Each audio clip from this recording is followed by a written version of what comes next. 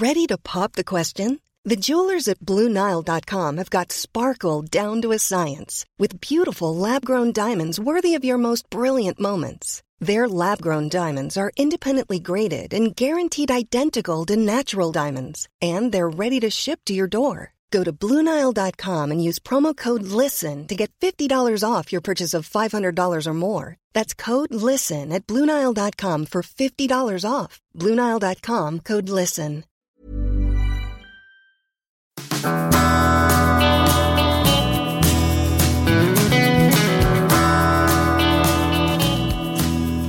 Money Stepper Q&A podcast session 63.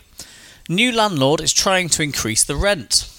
Maria asks, I'm a tenant in a flat that has just been sold. My lease runs until February at X pounds a month, but the new owner wants to enforce a new rent at X pounds plus £70 effective next month, January. Is it legal that he can do this before my lease is due to finish? Thanks for your question, Maria. No, it's not legitimate, it's not legal. The new owner would have bought the property subject to existing tenancy, and therefore they must honour the existing formal agreement between yourself and the previous owner. This is legally explained in Section 13 of the 1988 Housing Act, to which I've linked to in the show notes. So the show notes for this episode, moneystepper.com/question 63.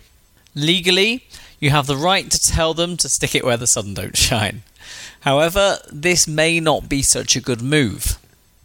The landlord's looking to increase the rent for 1 month before they'll increase it legally. So they're looking to increase it in January by £70 more than your current rent.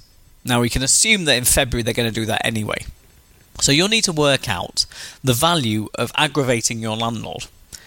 If you like the property and you want to stay there for the foreseeable future, it may be worth speaking to your landlord and agreeing to the new rental agreement from January at a slightly higher rent. This will keep things positive and not get you both started on the wrong foot. You see, your landlord only has to give you 1 month's notice, and so if you flat out refuse to pay the increase in January and you kick up a big fuss, you may find yourself having to serve notice in February anyway and be out of the flat by then. So, I think you should take some time and you should write down what your objectives and your plans are for the next 6 to 12 months and where you want to live. And then, speak directly with your landlord. You should explain your rights, you should explain the Section 13 regulation, but you should also be armed with a suggestion that will hopefully please both parties in the long term. For more advice on what that suggestion might be, I'd recommend that you read our mammoth 111 Ways to Save Money on Household Bills article. Now there's a lot of information in there, it's 30,000 words long, and I'll link it in the show notes at moneystepper.com/question 63. I'll put a link in there directly that takes you straight to tip 3, renegotiating your rent, and straight to tip 4, signing a longer or shorter lease. Now both these things will help you in your negotiation with your landlord. The resolution might be that you do start paying from January because he really wants to put that increase in January, but your increase in rent might only be a much smaller amount than the £70 because you can say to him, you'll stay in the property for the next 12 months and you've been a good tenant in the past, there's no damage, you always pay on time. And if your landlord looks at it objectively, he'll think, okay, I might be able to get £70 more a month, or you might agree £20 more a month with him instead. So he can go over to the open market and he can get £50 extra a month of rent based on that agreement. But £50 extra a month of rent for 12 months only gets to £600. And to find a new tenant, he's probably going to have a void period and he's probably going to pay a finder's fee and a few other things there as well. So it's about trying to find that middle ground where both you and your landlord, your new landlord, will be happy with your agreement going forward.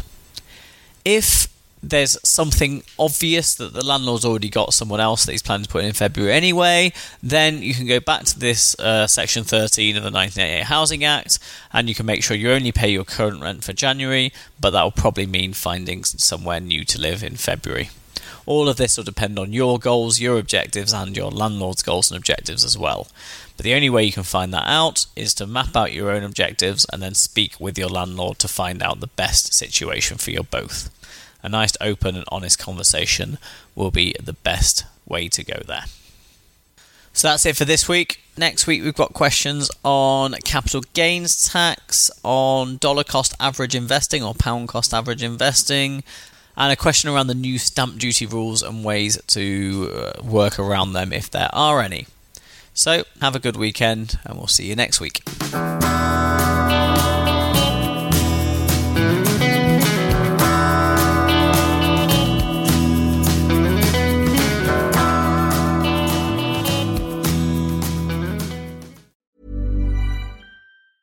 Mom deserves the best, and there's no better place to shop for Mother's Day than Whole Foods Market. They're your destination for unbeatable savings, from premium gifts to show-stopping flowers and irresistible desserts. Start by saving 33% with Prime on all body care and candles. Then get a 15-stem bunch of tulips for just $9.99 each with Prime. Round out Mom's menu with festive rosé, irresistible berry chantilly cake, and more special treats. Come celebrate Mother's Day at Whole Foods Market.